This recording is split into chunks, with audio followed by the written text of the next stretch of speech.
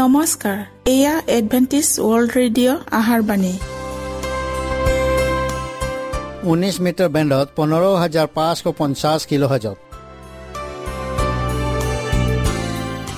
Adventist world radio' যোগে অসমীয়া ভাষাত প্ৰচাৰিত আহাৰবাণী প্ৰত্যেক বুধবাৰ আৰু দেওবাৰ সন্ধিয়া 7 বজাত আহাৰবাণী শুনাৰ পিছত আপোনালোকৰ কিবা মন্তব্য আৰু প্ৰশ্ন থাকিলে আমালৈ এই ঠিকনাত লিখক। আমাৰ ঠিকনাটি হৈছে Adventist world radio' 7 day Adventist মণ্ডলী, অসম শাখা, লতাকাটা, বশিষ্ঠ, গুৱাহাটী 781029।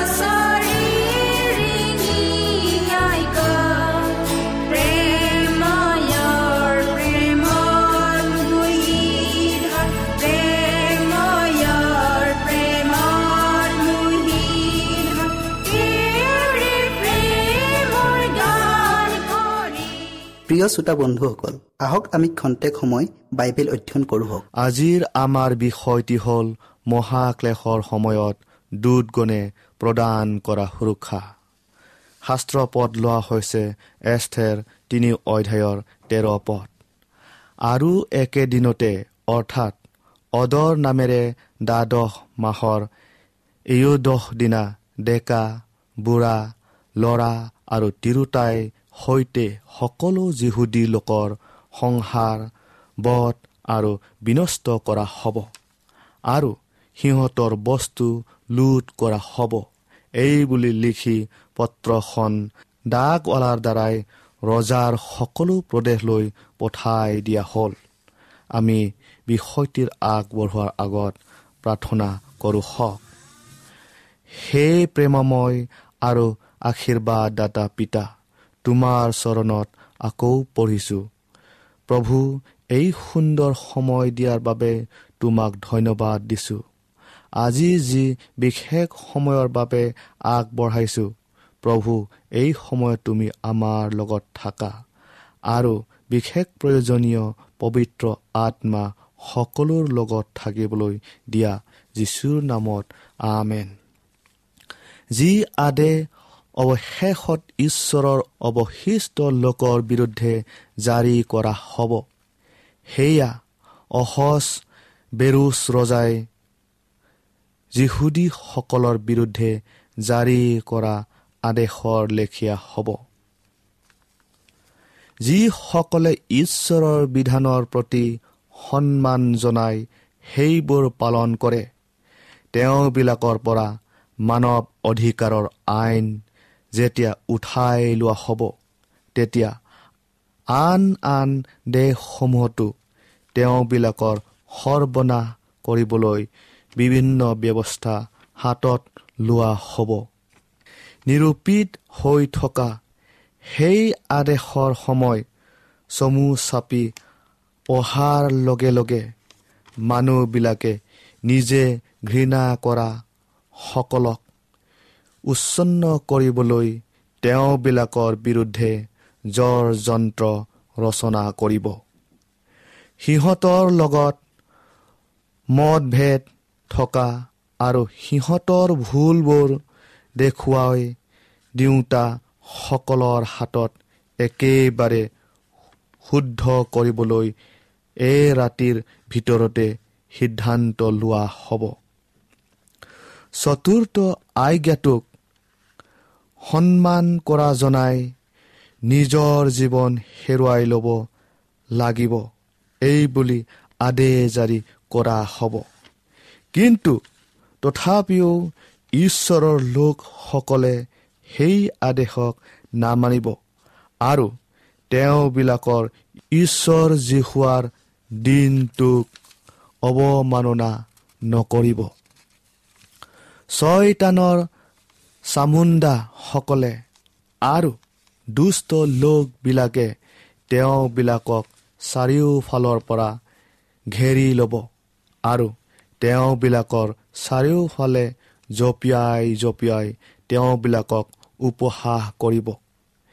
এতিয়া ক'ত হাৰিবি বুলি কিৰিলি পাৰিব, কাৰণ তেওঁবিলাকে ৰক্ষা পোৱাৰ এতিয়া এটাও ৰাস্তা নাই বুলি সিহঁতে ভাবিব। এনে মহাক্লেশৰ সময় যেতিয়া উপস্থিত হ'ব, তেতিয়া সকলো বিষয়বোৰ ইতিমধ্যে নিষ্পত্তি হ'ব। তেতিয়া অনুগ্ৰহ আৰু নাথাকিব।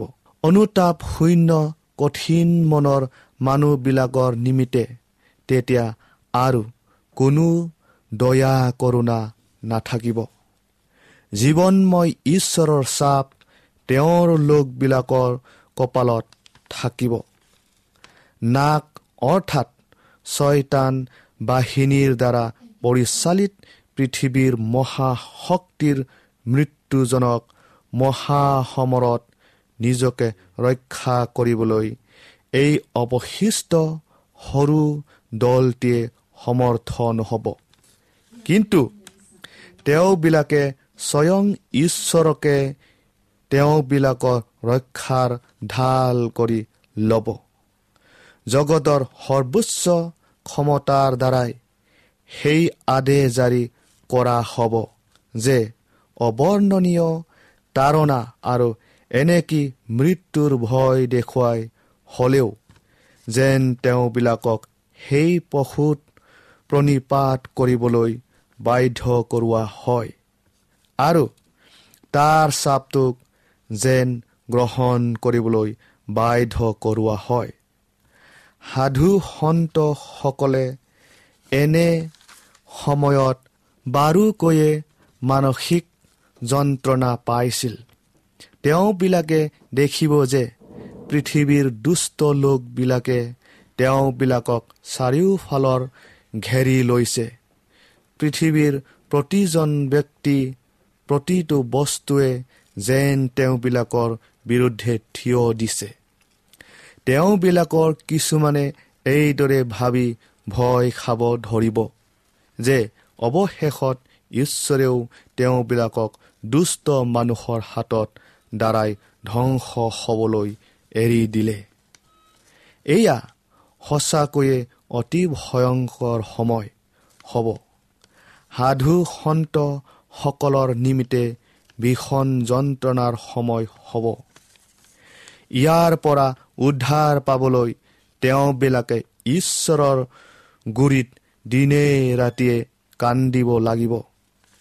বাহিৰৰ ফালৰ পৰা লক্ষ্য কৰিলে তেওঁবিলাকে এনে পৰিস্থিতিৰ পৰা ৰক্ষা পোৱাটো অসম্ভৱ যেন লাগিব।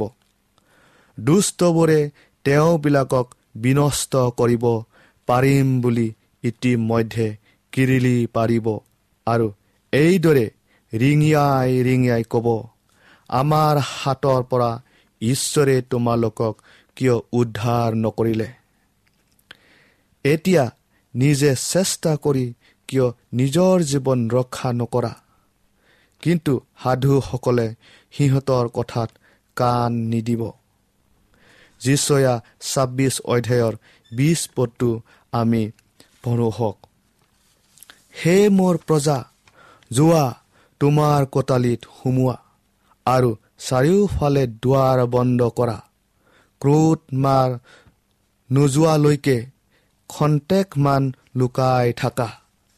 সেই অতি ভয়ংকৰ সংকটৰ সময়ত তেওঁ ক'ব, হে মোৰ লোকসকল, যোৱা তোমাৰ কোঠালিত সোমোৱাগৈ আৰু চাৰিওফালে থকা দুৱাৰবোৰ বন্ধ কৰি লোৱাগৈ আৰু ক্ৰোধ মাৰ নোযোৱালৈকে খন্তেকমান সময় লুকাই থাকাগৈ। তেওঁবিলাকক লুকাই থাকিবলৈ কোৱা সেই কোঠালিবোৰ প্ৰকৃততে কি বাৰু? এইবোৰ হৈছে খ্ৰীষ্ট আৰু পবিত্ৰ দূতসমূহে প্ৰদান কৰা সুৰক্ষা। এই সময়ত ঈশ্বৰৰ লোকবিলাকে সকলোৱে একে ঠাইতে নাথাকিব। তেওঁবিলাকে বিভিন্ন গোটত ভাগ হৈ পৃথিৱীৰ বিভিন্ন প্ৰান্তত থাকিব। এই সাধুসকলে নগৰ আৰু গাঁওবোৰ এৰি দলে দলে লগ হৈ পৃথিৱীৰ অতিশয় নিৰ্জন ঠাইসমূহলৈ ঢাপলি মেলিব। যেতিয়া দুষ্টবিলাকে নগৰ চহৰত থাকিও ভোক আৰু পিয়াসত আতুৰ হ'ব, তেতিয়া নিৰ্জন ঠাইত থকা এই সাধুসকলক দুতগণে আহাৰ আৰু পানী যোগাব। প্ৰিয় শ্ৰোতা বন্ধুসকল, খ্ৰীষ্টৰ আগমনৰ ঠিক প্ৰাক মুহূৰ্তত যি মহা সংকটৰ সময় আহিব, সেই সময়ত ধাৰ্মিকসকলক স্বৰ্গীয় দূতগণৰ পৰিচৰ্যাৰ দ্বাৰাই সুৰক্ষা প্ৰদান কৰা হ'ব। কিন্তু ঈশ্বৰৰ বিধান ভংগকাৰীসকলৰ বাবে তেতিয়া কোনো ধৰণৰ নিৰাপত্তা নাথাকিব। যিসকলে 10 আজ্ঞাৰ এটা আজ্ঞাও উলংঘন কৰিছিল, স্বৰ্গদূতসকলে তেতিয়া সিহঁতক সুৰক্ষা প্ৰদান কৰিব নোৱাৰিব। যিসকলে শুদ্ধতাৰ সত্যটোৰ হকে দৃঢ়তাৰে থিয় হৈ কাম কৰিছিল, পৃথিৱীৰ ইতিহাসৰ অন্তিম ক্ষণত প্ৰভুৱেও তেওঁবিলাকৰ হকে এক মহান কাৰ্য সম্পাদন কৰিব। সংকটৰ সময়ৰ মাজতো যি সংকটক দেশত কোনো কালেও দেখা নাছিল, তেওঁৰ মনোনীতসকলে জয় নপৰাকৈ দৃঢ়তাৰে থিয় হৈ থাকিব। প্ৰিয়সকল, ঈশ্বৰৰ সাধুসকলৰ ভিতৰৰ আটাইতকৈ দুৰ্বলজনকো শয়তান আৰু তাৰ দুষ্ট বাহিনীয়ে একেলগে লগ লাগিও ধ্বংস কৰিব নোৱাৰে। স্বৰ্গদূতগণৰ শক্তিৰ শ্ৰেষ্ঠতাই তেওঁবিলাকক সুৰক্ষা দিব আৰু কেৱল তেওঁবিলাকৰ নিমিত্তেও জিহুৱাই নিজকে তেওঁ যে ঈশ্বৰৰো ঈশ্বৰ তাক প্ৰকাশ কৰিব। আৰু যিসকলে নিজৰ বিশ্বাস তেওঁৰ ওপৰত ৰাখি তেওঁৰ পথত চলে, তেওঁ যে তেওঁবিলাকক ৰক্ষা কৰিবলৈ সমৰ্থ তাক প্ৰকাশ কৰিব। খ্ৰীষ্টই আপোনালোকক আশীৰ্বাদ কৰক।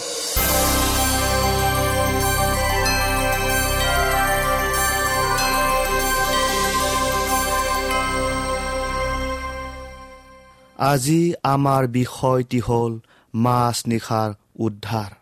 শাস্ত্ৰপদ লোৱা হৈছে ইয়োব 34 অধ্যায়ৰ 20 পদ।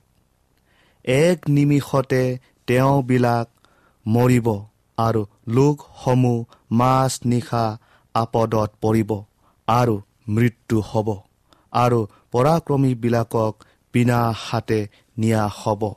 আমি প্ৰাৰ্থনা কৰোঁ হওক। হে প্ৰেমময় আৰু আশীৰ্বাদদাতা পিতা, তোমাৰ চৰণত আকৌ পৰিছোঁ। প্ৰভু, এই সুন্দৰ সময় দিয়াৰ বাবে তোমাক ধন্যবাদ জনাইছোঁ। প্ৰভু, এতিয়া আমি বিশেষ বিষয়টিলৈ অধ্যয়ন কৰিবলৈ আগবঢ়াইছোঁ।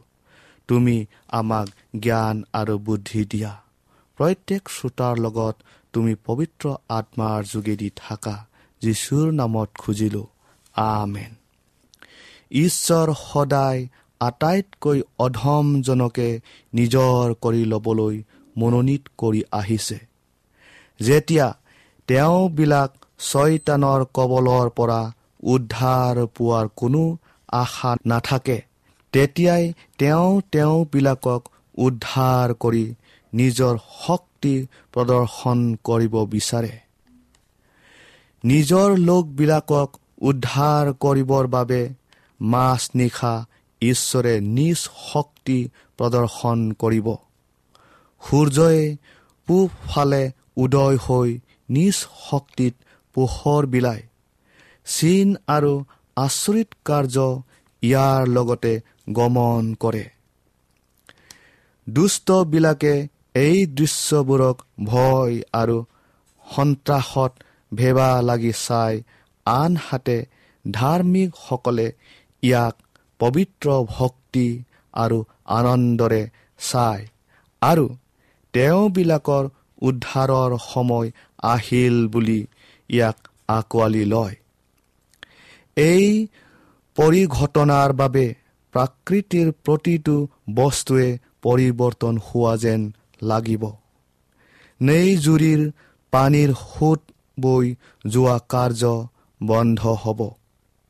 দুৰ্ঘোৰ কলা আৰু অতি ঘন মেঘে সকলোকে ঢাকি ল'ব আৰু ইজনে সিজনক চিনি নোপোৱা কৰিব। এনে প্ৰচণ্ড ক্ৰোধৰ মাজত স্বৰ্গৰ অবৰ্ণনীয় মহিমা স্পষ্ট ৰূপত দেখা পোৱা যাব আৰু বহু পানীৰ মাতৰ দৰে ঈশ্বৰৰ মাত শুনিবলৈ পোৱা যাব। ঈশ্বৰৰ এই মাতত আকাশৰ শক্তিবোৰ কঁপি উঠিব। তেতিয়া সূৰ্য, চন্দ্ৰ আৰু তৰাবোৰ নিজ নিজ স্থানৰ পৰা ওলাই আহিব। ইহঁত নাইকিয়া নহ'ব, কিন্তু ঈশ্বৰৰ মাতত বৰকৈ কঁপি উঠিব। দুৰ্ঘোৰ কলা আৰু অতি ঘন মেঘ আহি সকলোকে ঢাকি পেলাব। এই ঘন কলা মেঘৰ বায়ুমণ্ডল দুফাল হৈ আঁতৰি এক খালী ঠাই সৃষ্টি কৰিব আৰু ঈশ্বৰৰ সেই মাত শুনি সেই খালী ঠাইৰ ফাকেদি চাই পঠিয়াই আমি নক্ষত্ৰ পুঞ্জবোৰ দেখিবলৈ পাম।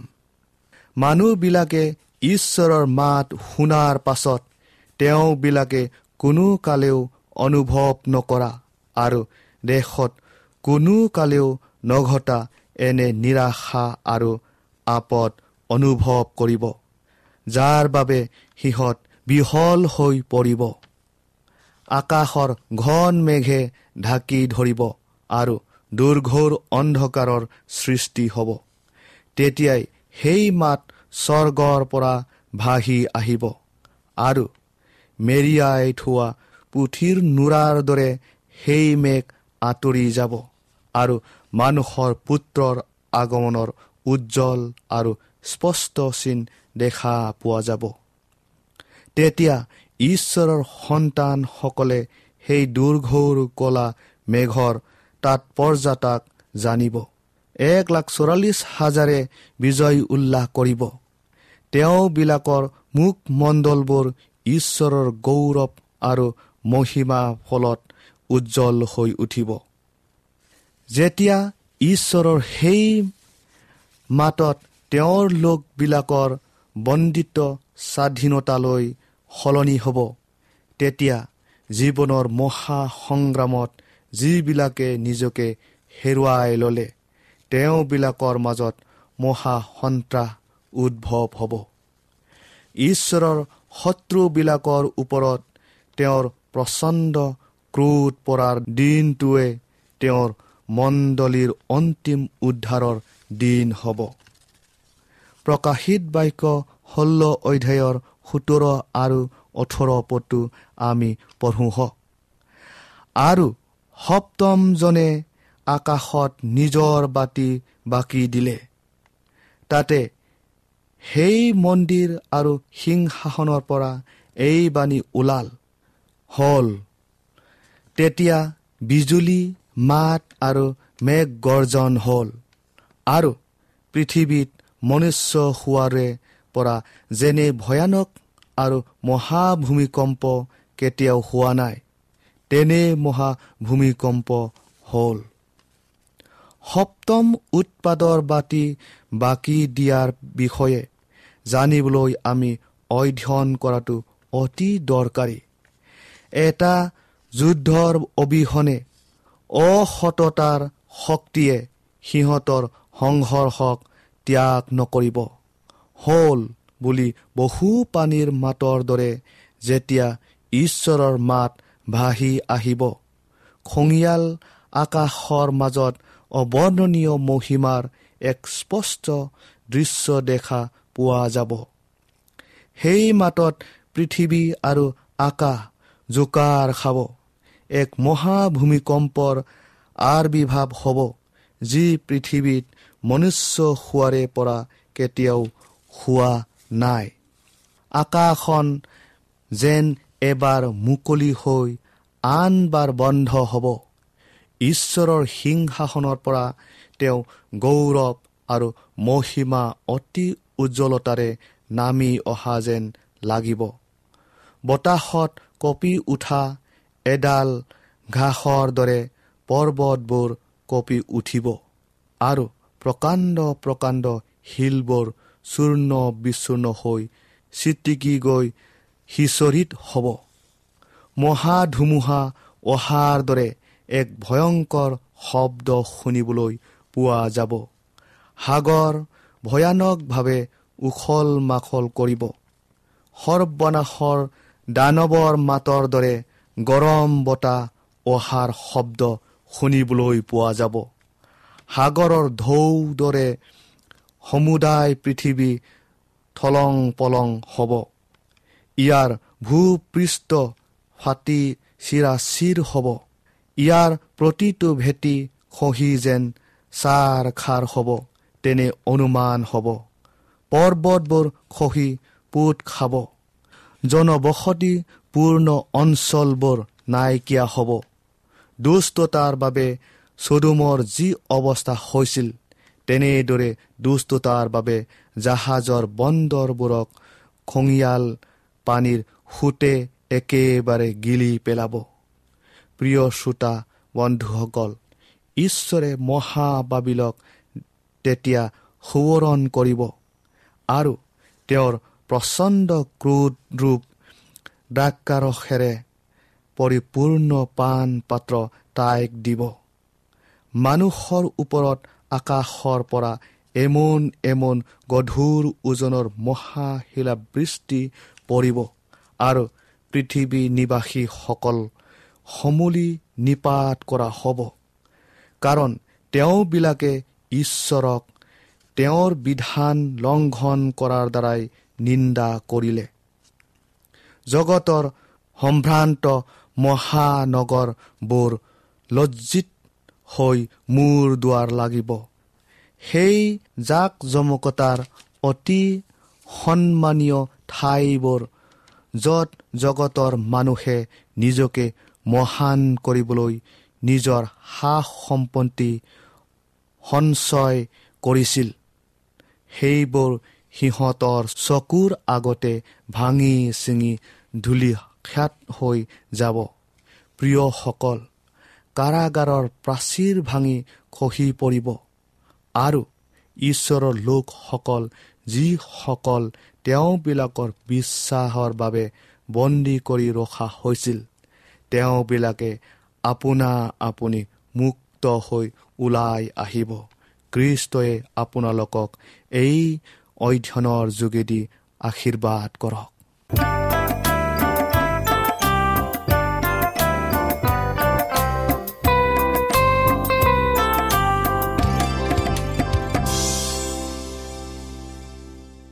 মনত ৰাখিব, আমাৰ ঠিকনাটি পুনৰ কৈ দিছো। Adventist world radio', Assam region of seven day Adventist, voice of hope, Latakata, বৈশিষ্ট্য, গুৱাহাটী 781029। প্ৰিয় শ্ৰোতা বন্ধুসকল, এডভেণ্টিজ ৱৰ্ল্ড ৰেডিঅ' যোগে আহাৰবাণী প্ৰচাৰত আপোনালোকক পুনৰ লগ পোৱাৰ আশাৰে আজিলৈ সামৰিলো। ধন্যবাদ।